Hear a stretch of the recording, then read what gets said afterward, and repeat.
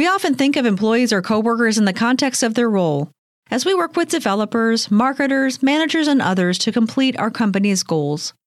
However, what if we made the shift from thinking in terms of what we do towards something more meaningful, who we are as humans? In this episode of Humans Now and Then, I speak to Mark LeBusque, author of 2 books and the founder and director of marklebusque.com, about how focusing on what we need as humans can help us thrive in the workplace. How do we create psychological safety in times like this? I guess this is where we start to get into this idea I have, which is a simple question, is what would happen if I treated the people who work with me like human beings? And I guess this is the essence of the work that I do. Mark LeBusque is known for his fearless and pragmatic approach to humanizing managers and workplaces. Mark is a sought-after coach, facilitator, and speaker, has published 2 books, and attended Harvard University to study the adaptive leadership framework. So, ready to explore how you can make the shift from a company of human doings to a company of human beings? Let's discuss. I'm Rebecca Scott, and this is Humans Now and Then.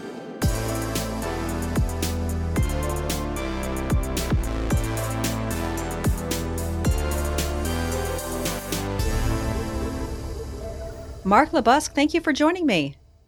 Thanks for having me. I'm just delighted to be here. Well, I'm delighted to have you. I'm really excited for our conversation today because it's a very relevant topic. It's something that leaders are thinking about more and more, especially in the age of a global pandemic with multiple people working remotely. And it turns out that you have a level of expertise and experience in helping leaders think differently about the people that work from them on a more human level. So I would love to hear a little bit of your thoughts around human-centered leadership. Let's just start there. Yeah, look, it's an interesting one. And certainly this is the time I like no other. I keep hearing people saying, has it taken a pandemic for us to be more human in the workplace? And there's so much happening today where we are just working in a different way. And what it's highlighted is that there is real value for managers and for organisations to step more into this human-centred approach. And I guess I'd also say this too, Rebecca, is that it's not about one or the other here. It is about combining our technical expertise and all of that learning that we've done maybe through academia and experience with this more human-centred approach where we start to look at how do we start to create deeper connection and a stronger sense of belonging for human beings. So I wanted to be really clear. This is about combining these 2 things to create really powerful human-centered organizations. Absolutely. And I think it's one of those things that sounds very simple and sounds very obvious, but is sometimes very difficult to execute in practice. Yeah, absolutely. So something to think about there, this simplicity versus complexity. The complexity of this is that it involves human beings. And when I look at organizations are simply, they're places full of different human beings. And one of the challenges is that whilst we're a social species, before that we're a survival species. And if, we look at the Maslow's hierarchy, that we are looking to survive. So any sort of change that we might look to make to add this more human component will also bring about a level of potential loss for people. So we go into survival mode, and I can understand why it's so challenging for people to slightly change their approach is because what's rewarded them in the past, the old system, the old way of doing things, command and control, hierarchy, and these types of things, it's very hard to step away from that. So I can totally understand why managers, why organizations find it challenging because, in essence, we're looking to survive. We're looking to hang on to an identity that's made us successful. And this is the adaptive challenge here. It's our change of values, beliefs, and behaviours more so than a change of a process that will allow organisations to get there. So we're in essence, Rebecca, we're fighting with our hard wiring. Absolutely. And I'm so glad you put it in those terms because the reality is that's how our brains work. I think a lot of us would like to think that we've evolved out of those days many years ago when we lived in troops and we had a lot of threats around us, and those threats were to our life, whether it be another group of people, whether it be an animal that might come after us or what have you. Our brains still work today in much the same way as they did thousands of years ago. And so when we think about fear in the workplace, it's one of those things that kind of weaved in there, I think, fear in the workplace. The fear of not feeling safe, not belonging, not being safe as a part of your group around you, and not having a sense of safety in your environment. It really lends to the importance of a topic that has been discussed, luckily, more so now than maybe it has in the past, which is around psychological safety. Yeah, and I'm really glad you made that point. I think there's this illusion that we've progressed, and look, we have progressed in some ways. Like the fact that we're recording a podcast means we've progressed, because thousands of years ago we wouldn't have been able to do this. But our hard wiring hasn't progressed, so we are still in fear. And whilst we're now not fearing being eaten by the saber-toothed tiger, what we're fearing now is something just as bad for us, is a restructure, is a layoff. The things that are happening at the moment are only really highlighting that in a big way. And then we get to that idea that you talked about, this concept of psychological safety. And how do we, in a time where fear is heightened for people? I've just seen in my state, we've just been locked down tighter than we had been for some time. And in over one day, 250,000 human beings have lost their jobs. So how do we create psychological safety in times like this? I guess this is where we start to get into this idea I have, which is a simple question, is what would happen if I treated the people who work with me like human beings? And I guess this is the essence of the work that I do. It's bringing it back to what you said before. It's building deep connection and building a stronger sense of belonging. And I know they're lovely words, but I'm looking forward to talking more about what are some of the things that you can do as a manager or an organisation to help people feel like they're more deeply connected in an organisation, and more importantly, feeling that sense of belonging to a cause that them as an individual can impact on their team and their department and their organisation's overall sort of strategic goals. So they might sound like fluffy words, connection and belonging, but they're critically important for organisations to start to get into their conversations, particularly around psychological safety. Absolutely. And I can say, just with the leaders that I've worked with in the past, and when I've given presentations and workshops in relation to team dynamics, a lot of folks are resistant to that idea that the answer to their problems really comes down to our ability to connect with one another more effectively, feel safe in our environments. Like you said, the things that people might think are fluffy, the things they might not have learned so much in business school, but are really key aspects of success in the workplace. And there's been tons of studies and tons of research around the value of these things that we're talking about. So you had mentioned just a minute ago that you'd love to talk about things that managers and leaders can do in their organization to help promote these types of environments. So why don't you tell us more about that? Yes, yeah, sure. First of all, I love what you said about learning it from school and textbooks. I think there's certain things that complement us. So I like this idea of combining theory and the academia with this sort of human approach, and by saying that we can't learn how to be human out of a textbook, but we can certainly learn some lovely, great business models that can help us to combine the two. Where do we start with this human piece? I look at it a bit like the building of a house, building a home. And if we're going to build a home that's going to stand the test of time, all sorts of shifts in earth and weather conditions and things like that, we absolutely have to have a solid foundation. And this human work starts with a solid foundation, which I call trust. And it's so important that we don't just throw that word around like we do today, I don't trust someone or I do trust someone. And the starting point for me here with this is to say, sit down with your people and have an open conversation about trust and about what trust means to them, and particularly what elements of trust are important. And in my first book, Being Human, I talk about a simple conversation that managers should have with their teams is, what's your trust killer? What's the thing that you would find very hard to come back from if it was breached? And I look at three things here. The first one is motive. Do you have my back? The second one is capability. Can you do your job? And the third one is reliability. Do you do what you say you will? And literally giving people an opportunity to talk about which one of those is really important to them. So that as a manager, you just start to get a good sense of what's important to your people around trust. Because as we know, we hear this a lot, trust takes a long time to build and a very short time to break. So before we start getting into the technical work of business, we need to start to do some more of this sort of human work as well. So I think that's a starting point, is focusing in on building a strong foundation of trust. And I think then from that, I'll just share a second one. I say as a manager with my last team, I told my people, you don't have to earn my trust, you have to lose it. I just trusted implicitly. Now, that can also be risky as well, but I just had a sense that people came to work with good intention to do good work. And I told them that. I believe you come here with good intention to do good work, not to destroy our team or our business. Now, once you have that conversation, then you get into the second idea, which I have, which is about creating that safety net. So people can then start to feel like they can experiment. They can try different things safely. I'll say safe experiments. They can challenge me as their manager and not feel like they're putting themselves at risk because they don't agree with everything I say. And then the third one I call this third one, they can humanivate.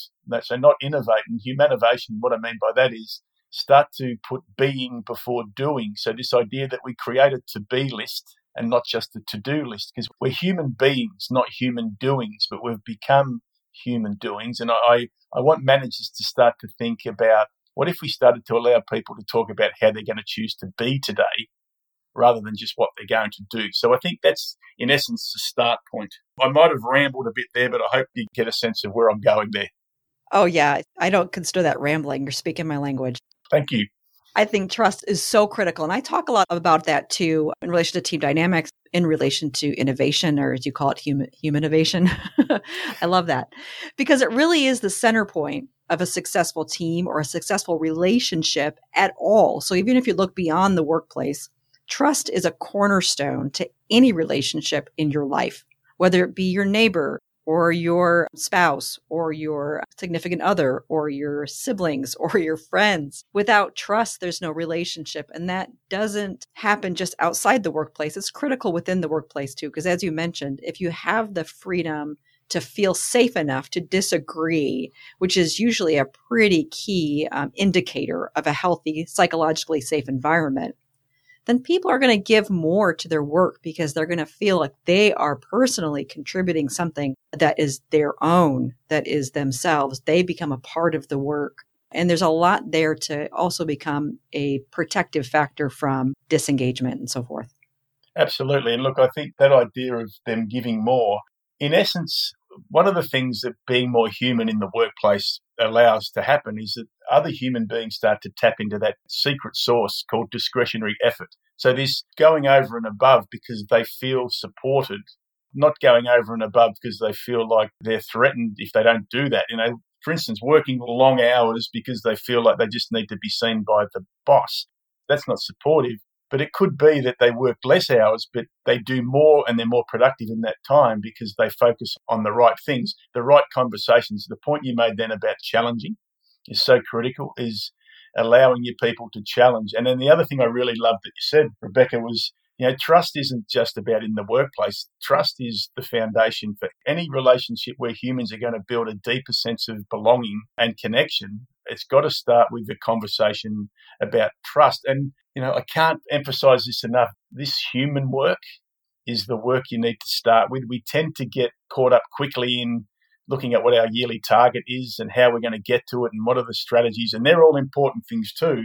But if we don't have the trust and we don't build that foundation, the rest of the house is going to be unstable. And that will happen on things like, you'll end up with demotivated, disengaged people and ultimately increased attrition of your employees. And that's a very costly thing for organisations as well. So I think it all comes back to that trust element for sure. Oh, yeah, I couldn't agree more. It definitely is a cornerstone piece to a good, solid relationship between a leader and the people that they work with. Interested to know, too, other aspects or other things you're thinking about in relation to us venturing into the future. So as we mentioned before, the world of work has just been significantly disrupted. Many organizations, many industries have just been decimated. Some industries have fared quite well. So if you are, Zoom, or if you make toilet paper or you make hand sanitizer, you've probably done okay. Yeah. But organizations that might be more service-based organizations, or even like you mentioned, like travel, hotel industry, airlines are struggling. There's a lot of people that either have lost their jobs or at risk of losing their jobs. And from a leader's perspective, or an organization's perspective, that is a challenging position to think about, is the potential that you need to let people in your organization go. And the fallout, let's say, from doing that, the people around them that might stay at that workplace, or the disruption that you've caused for the people that you need to let go? What advice maybe would you give to those organizations that are struggling financially and trying to make those decisions on staffing and if they need to let people go in their organization? Yeah, look, absolute challenging times. I speak to organisations in the middle of that right now, and there's a grieving process involved with this stuff as well.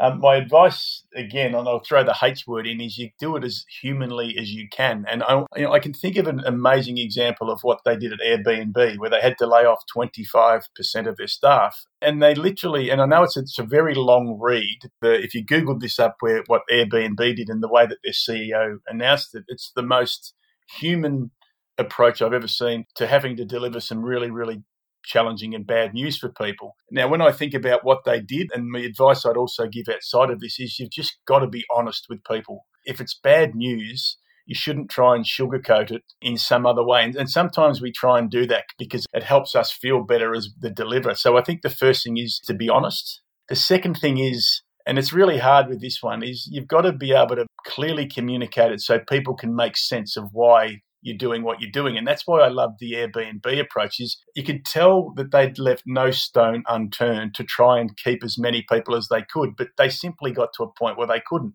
But it's really clear in their process of what they'd been through to try and do that. And then they told the truth. They supported the people. And I think the other thing with this is helping people to understand that we aren't just our CV. We aren't just where we went to college and jobs we've had. There's another side of us, which is what I call our transferable or our human skills. And I think this is where some organisations are doing this better, is when they've allowed people to tap into understanding more about their transferable and human skills, is that can help them in a time where, you're going to find it hard to get a job if you're in the travel industry or hospitality or whatever it may be, is how can you leverage your transferable and human skills, your skills around empathy and compassion and problem solving, creativity? How do you take those skills and put them to the forefront so that when you're looking for another job in a different industry, that you've got something to talk about? And I think this is a key point. I spoke about this on radio here in Australia not long back, is start to talk to your people about the importance of building those transferable skills. People call them soft skills. Rebecca, I think that's a term that we need to get rid of. These human skills are really critical. So I'd say that's something for managers to look into as well. And the other thing I think for managers too is be human yourself. Like, share a bit about how you're feeling about what you're having to do and be genuine about it. Like, the thing about this pandemic is it's like no other change or transformation we've had to go through. It's affecting everybody. A lot of times when we do change, it comes from the top and tends to affect the masses. This is impacting on everyone. So the other advice for managers is be open, be vulnerable about how you're feeling too, and don't hide behind the corporate jargon, the usual corporate words that I'm really sorry, it's a decision that we've had to make, and don't go into that too much. Be genuine, be human, and open up to how you're actually feeling about what you're doing would be some advice I'd give. Absolutely. I love so much about what you just said. One of the things I want to talk about first was that point you made about transferable skills.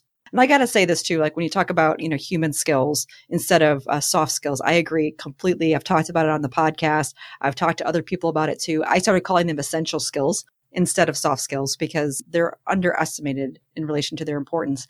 And when we think about the workplace of the future, the reality is that we can talk about different technical skills that people have today, but those technical skills will be obsolete in the next couple years, or so. So those skills have to continually be changed, evolved. New skills need to be developed, which is good. But the skills that will help people be successful in the future are those that allow them to pivot, those that allow them to be creative, as you mentioned, to come up with new solutions, and those that allow them to be successful in communicating with the people around them. And those are those essential skills that we're talking about, the things that help people be successful with other people and help them really fully leverage their creativity effectively so they can solve the challenging problems that we face in the world or as companies today. Yeah, look, I think if we're going to look at how it could be better in the future, I think just quickly talk about where we've come from, I think is important. So we come out of a system that rewards technical competence because we've had no other way. It's like this sort of management system that started back around 103, 104 years ago was based around, working on production lines, humans as units of labor, and building technical skills in order to become more productive. And ultimately, and I know this in my own career, I got promoted when I was back in the corporate world because I was technically good. If I was good at solving problems in the call center, I became the call center manager. If I was good at selling parcels in the logistics space I was in, I became the sales manager. But those technical skills could only take me so far, and they're important. I'm going to say that they are an important part of your job. But if we think people are going to change careers a lot, as we already have, 6 or 7 career changes, there's going to be multiples of that now. So your ability to build those essential skills that you call them, which I really love, those transferable skills, the organizations of the future that will succeed will embrace those. They will start to look at CVs differently. They will start to interview candidates for roles differently. They won't be looking for just what they call the STAR approach here, like, situation, task, action, result. It's going to be more like, tell me how you responded and reacted. What was your emotional response to things when they happened? How were you able to influence people to do what they didn't want to do? How were you able to bring people together and connect with them in order to be successful? Like, we're tapping into something here which is an adaptive change. It's changing our beliefs, values, and behaviours that success is bred from technical competence to this idea that success comes from the combination of technical competence with our transferable, essential, or human skills. So I think this is this is a really challenging piece. It's easy to talk about it, but it's hard to do it because, as you would know, as I do, and your listeners will know, is we tend to gravitate towards what rewards us.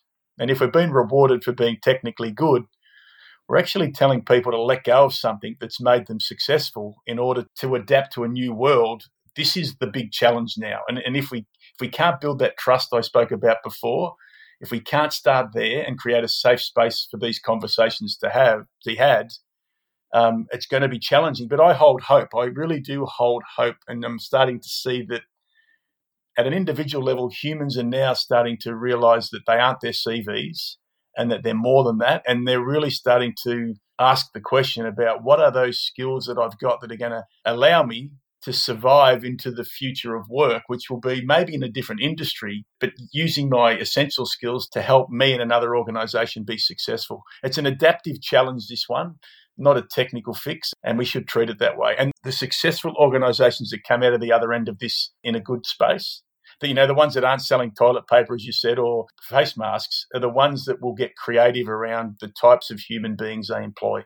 Oh, absolutely. And I think then you're also talking about focusing on the unique skills that people bring based on their kind of unique experience, perspectives, skills, strengths, instead of leaving those skills on the table in lieu of the perceived technical skills that they need. And so what you're looking at then is an employee that's not as engaged, not as passionate about their work, and may not stay. So what an amazing thing to think about. Here's an opportunity to leverage people's full ability to the best that we can without leaving those additional skills and strengths on the table because we might be underestimating their importance. Yeah, and the challenging thing here is that the question that is asked is, how do you measure the success of the transferable or the human skills? Because how do you put them on a KPI sheet? How do you say, I've got a target of you to be compassionate 10 times this week, and you did it 11 times, Mark, well done. Or you only did it 5 and you need to get better. But we can see numbers on a sheet. We can see cost reductions. We can see revenue improvements. And this is part of the challenge and the change. And we talked about this before the podcast, which is a bit this idea of we need to slow down a bit to speed up here and accept that what I call the game of human management is a longer game.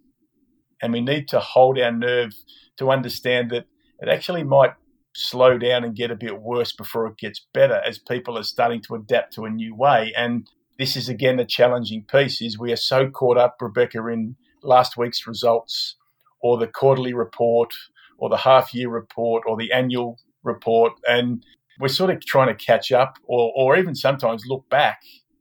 And it's hard with the human stuff because you don't see it on a KPI sheet, but you will see it by the end of the year. So when I ran an experiment with my last team in corporate, I told them for 3 months we wouldn't look at our sales figures, and they were horrified. But by the end of the year, we were over 200% ahead of our targets because we focused on key things like being thankful, being helpful, caring for each other, having fun, connecting, creating a sense of belonging. We didn't look at them on a KPI sheet. We just became aware of them. And ultimately, it helped that other KPI sheet look very, very healthy. So you've got to trade one off to get the other. And I think that's the hard part for managers to let go of what's made them successful in the past. Absolutely. But the reality is that sometimes when organizations work towards metrics and numbers, they're missing out on opportunities, but they're also encouraging employees and their organization as a whole to achieve numbers rather than to achieve outcomes. I mean, those outcomes could be better than those numbers project. So that's what's really interesting about that experiment that you ran, is thinking about changing the behaviors in the organization and focusing on those behaviors that are most likely to bring better outcomes for the team, for the organization, for your customers. And the results you achieved are amazing. So I think it's interesting for organizations to think about what level of risk are you willing to take. Sometimes this might be what level of risk is your leadership, or what level of risk are your stakeholders or your shareholders willing to take for you to do better as an organization, for not even just for the people within your organization, but really for the customers that you serve, or to make a bigger impact in the world. So what would you think about if you were advising someone to close that gap and take that risk of changing those behaviors in the organizations and shifting away from the focus on achieving metrics and numbers? What would be the first step that an organization might take to go that direction to see if they can achieve those types of results? Okay, so I really like your point about what sort of risk are you prepared to take. Some people might think that this is a significantly risky thing, and it could be. You could totally throw out the old way and bring in a new way, but that's dangerous, and I would absolutely say don't do that. This is adaptive. I keep using this word, adaptive change. This is adaptive change, and in adaptation, species, or whatever you want to say, change in small increments continually over a long period of time. So I'd say my advice is to step into this as an adaptive challenge and just make small changes and continually make small incremental changes over a longer period of time. So that'd be the first thing. And, what does that look like? Simply, like I said at the start, is start with trust. Start some conversations with your people around trust. Start conversations with people around what they expect of you. I have these first 5 questions that I share with managers to talk to their people about. The first one is, what do you expect of me as your manager? The second one's about, what's your work style preference? So talking to people about how they do their best work. Do they need guidance all the time? Do they want to be autonomous? Simple conversations like that. And then a third one is this idea of, how do you achieve balance? How do you achieve balance, not just for your work perspective, but for life? So I think just starting with conversations is a great place to kick off. And, it doesn't mean you've got to re-engineer all your KPIs or totally change the way you do things and do that quickly. My advice is step into this in a safe way, run safe experiments, and then assess the impact of those experiments, and then tweak them slightly, and then adapt a bit again, and then keep just going through that same process, and don't throw out all of the things that you've done in the past, because I think that scares people more than taking a more adaptive approach to that. So that's where I'd tell them to start. Yeah, no, that makes a whole lot of sense. And I think also the importance of thinking about those potential incremental failures. And so if they're smaller in size or smaller in the level of disruption that they might have on your company, that risk, although that small risk may not pay off, there's an opportunity for you to learn and adjust. And like you mentioned, not necessarily throw everything away, but think about, what have we learned and how do we move forward from what we've learned over those little incremental changes that you might make over time. But I think that's one of the things that too, like when you think about building the future, think about building the future of organizations, building the future of work, and looking at more of a human-centered work of the future, which I think you mentioned earlier here in our conversation, just really gives you hope. So what are some of the other things that give you some optimism for the future? Let's think about what we're going through now and how it's brought people together.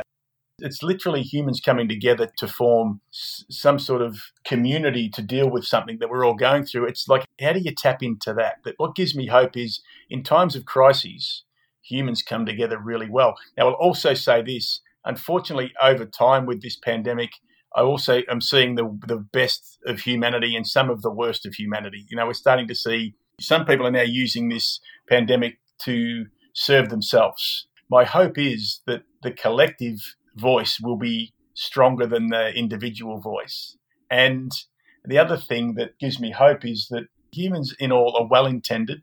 We're well-intended creatures to help ourselves and help others to be safe and to be successful. And my hope is that we don't forget some of the lessons that we learnt right at the start of, when this pandemic really sort of started to hit in late March, that we need to go back and reflect on some of the ways we changed our behaviour and how we can not just see that as something we had to do at a point in time, but we started to get curious about what would it be like if we were like that all the time.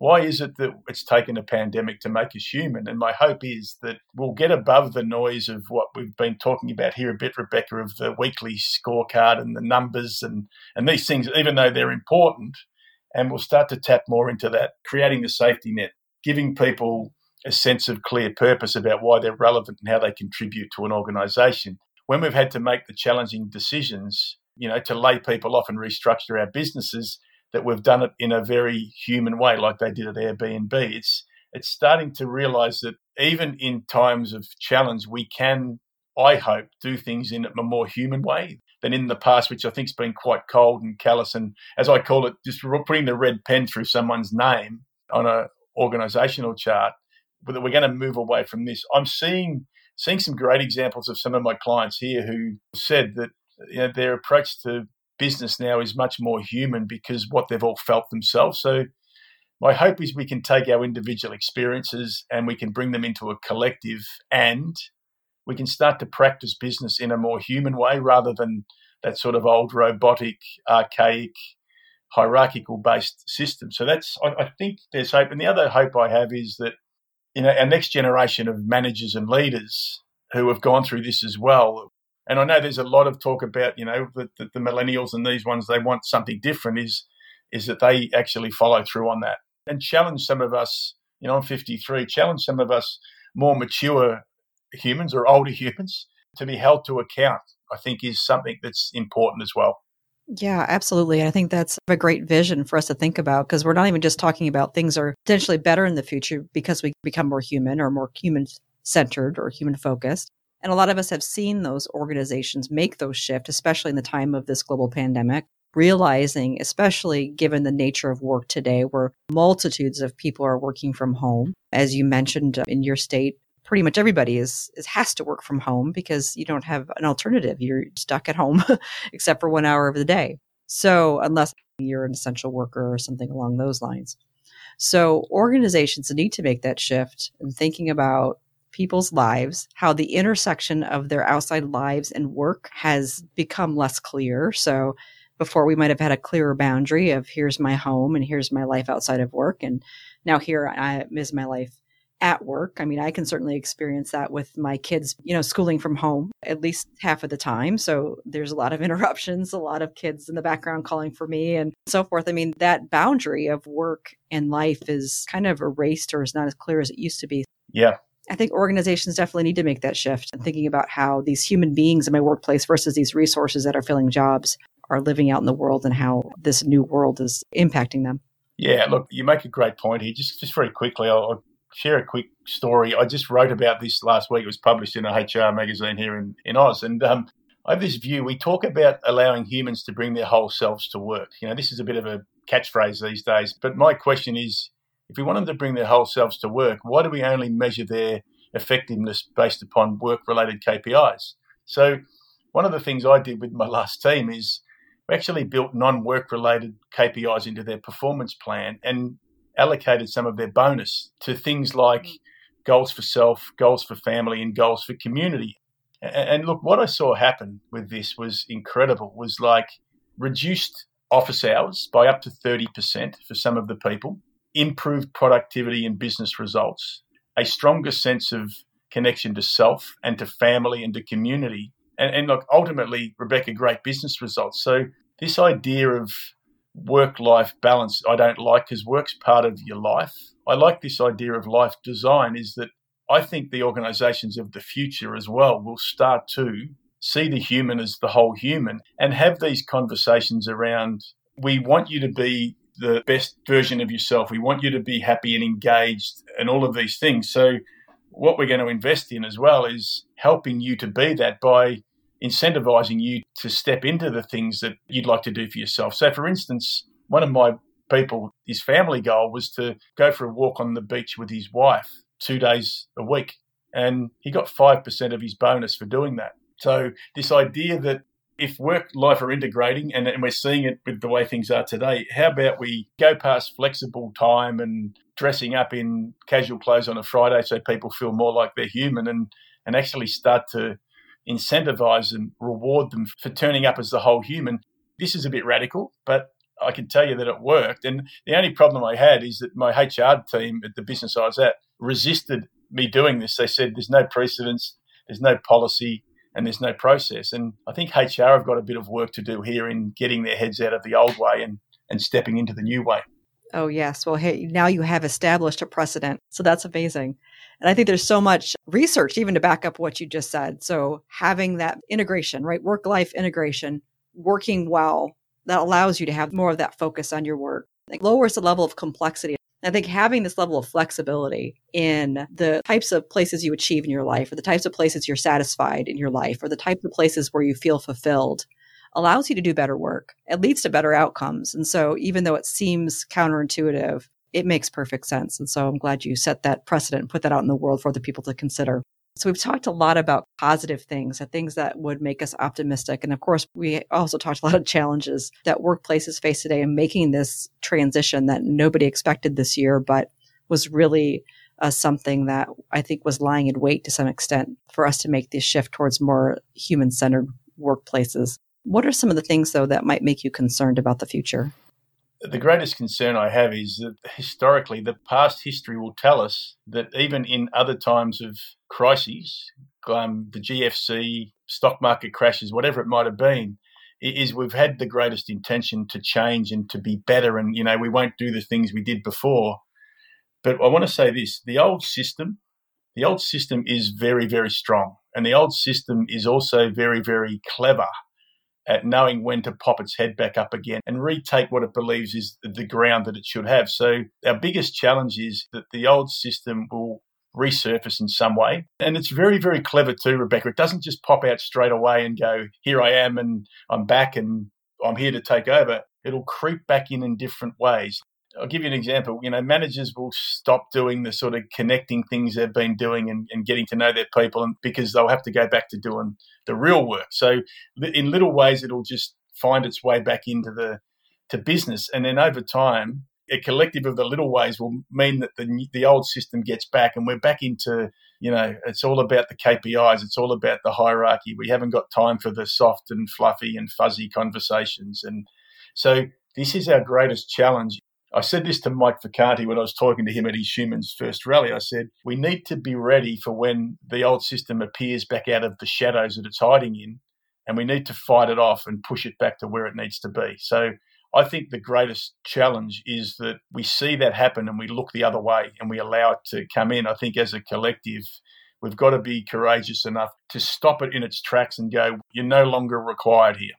I think that's what we need to be doing. And that's challenging because in some respects, that old system's made us all successful. So we're going to have to be prepared to lose something individually in order for the collective to win. And that's hard because we're a survival species. Yeah, absolutely. But maybe that is what we need, because I don't know that we're leading towards our best outcome as a society if we continue in the old system, as you mentioned. So if it really is about our survival and us thriving in society or even as individuals, this shift needs to happen. And now is the perfect time to do it. And so many great examples of success stories of those organizations, even some you mentioned here today on the show, other stories out in the world of organizations taking that risk, making drastic changes in order to help become more human focused, help their people be successful, think differently about what leads to great outcomes, focus on the research that's been done over many years that's been ignored. But I think maybe a lot of it does come back to what we talked about briefly, or what you brought up a couple times, which was we need to slow down to speed up. And maybe it's time for us to slow down, because I think it's like working fast at the pace we've been working is a barrier to change, because then we fall back on the old ways. Yeah, look, I guess to sort of wrap that up, our busyness has become a badge of honour. It's almost like if we're not busy, then what are we? And we're worried that if we're not busy, then we're not going to be accepted, and perhaps we fear that we won't have our jobs because we're not busy enough. I think we've got to get out of this idea of busyness as a badge of honour and start, when people ask you how you are, instead of saying you're busy, just stop for a minute and then say to them, I'm productive. And I think that's a big change. To go from busyness to being productive is just a mindset shift that we've got to think about as well. Yeah, so that sounds like a great call to action for folks out there. Think about making that shift from being busy to being productive and adding value, because all of us have that ability to do it with our own personal strengths, our personal experiences, our perspectives, our skills. Take those things, stop working so many hours and start thinking differently about the value you provide to the people around you, to your organizations, and out in the world. So great call to action for folks listening today. And also some amazing information, Mark, that you provided today on the show. So thank you so much for joining me. It's been an absolute pleasure to have you on. I'm really, really delighted to be speaking to you. Thanks, Rebecca.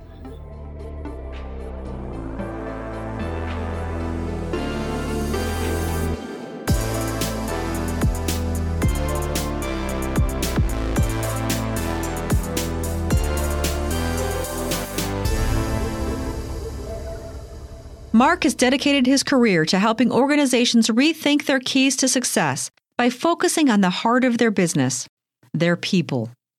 By creating environments where humans can thrive, both employees and the companies they work for will uncover tremendous benefits.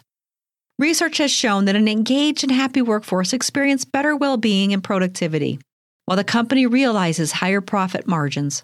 I'll place a few links in the episode notes in case you'd like to explore this further. Making the shift from focusing on what we do to thinking more about who we are as people can be difficult. In the thick of planning the tactical path to completing goals, mapping out what needs to be done is a natural approach. However, if that path does not take into account human nature, it may unintentionally lead to burnout, disengagement, or an inability to meet the desired goal. When reframing your mindset in a way that takes into account what makes people thrive, in a way that improves their engagement and increases their productivity, it will allow you to create an environment to help people work at their best. It can also lead to those benefits beyond the intended goal, those that lead to innovation and improved customer satisfaction. At the end of the day, we're all humans. To work at our best, we need an environment where we feel we belong, where we have a sense of purpose, and where we feel psychologically safe. The good news is that there's something that all of us can do to create that environment for ourselves and for those around us. So, what's stopping you? Go on. Go help shape the future. To learn more about Mark's amazing work, go to marklebusque.com. That's Mark, LEBUSQE.com. Follow Humans Now and Then on Instagram and Twitter to continue the conversation. I am Rebecca Scott, and this is Humans Now and Then, hosted and produced by Rebecca Scott. Episode notes can be found at humansnowandthen.com. Thank you for listening.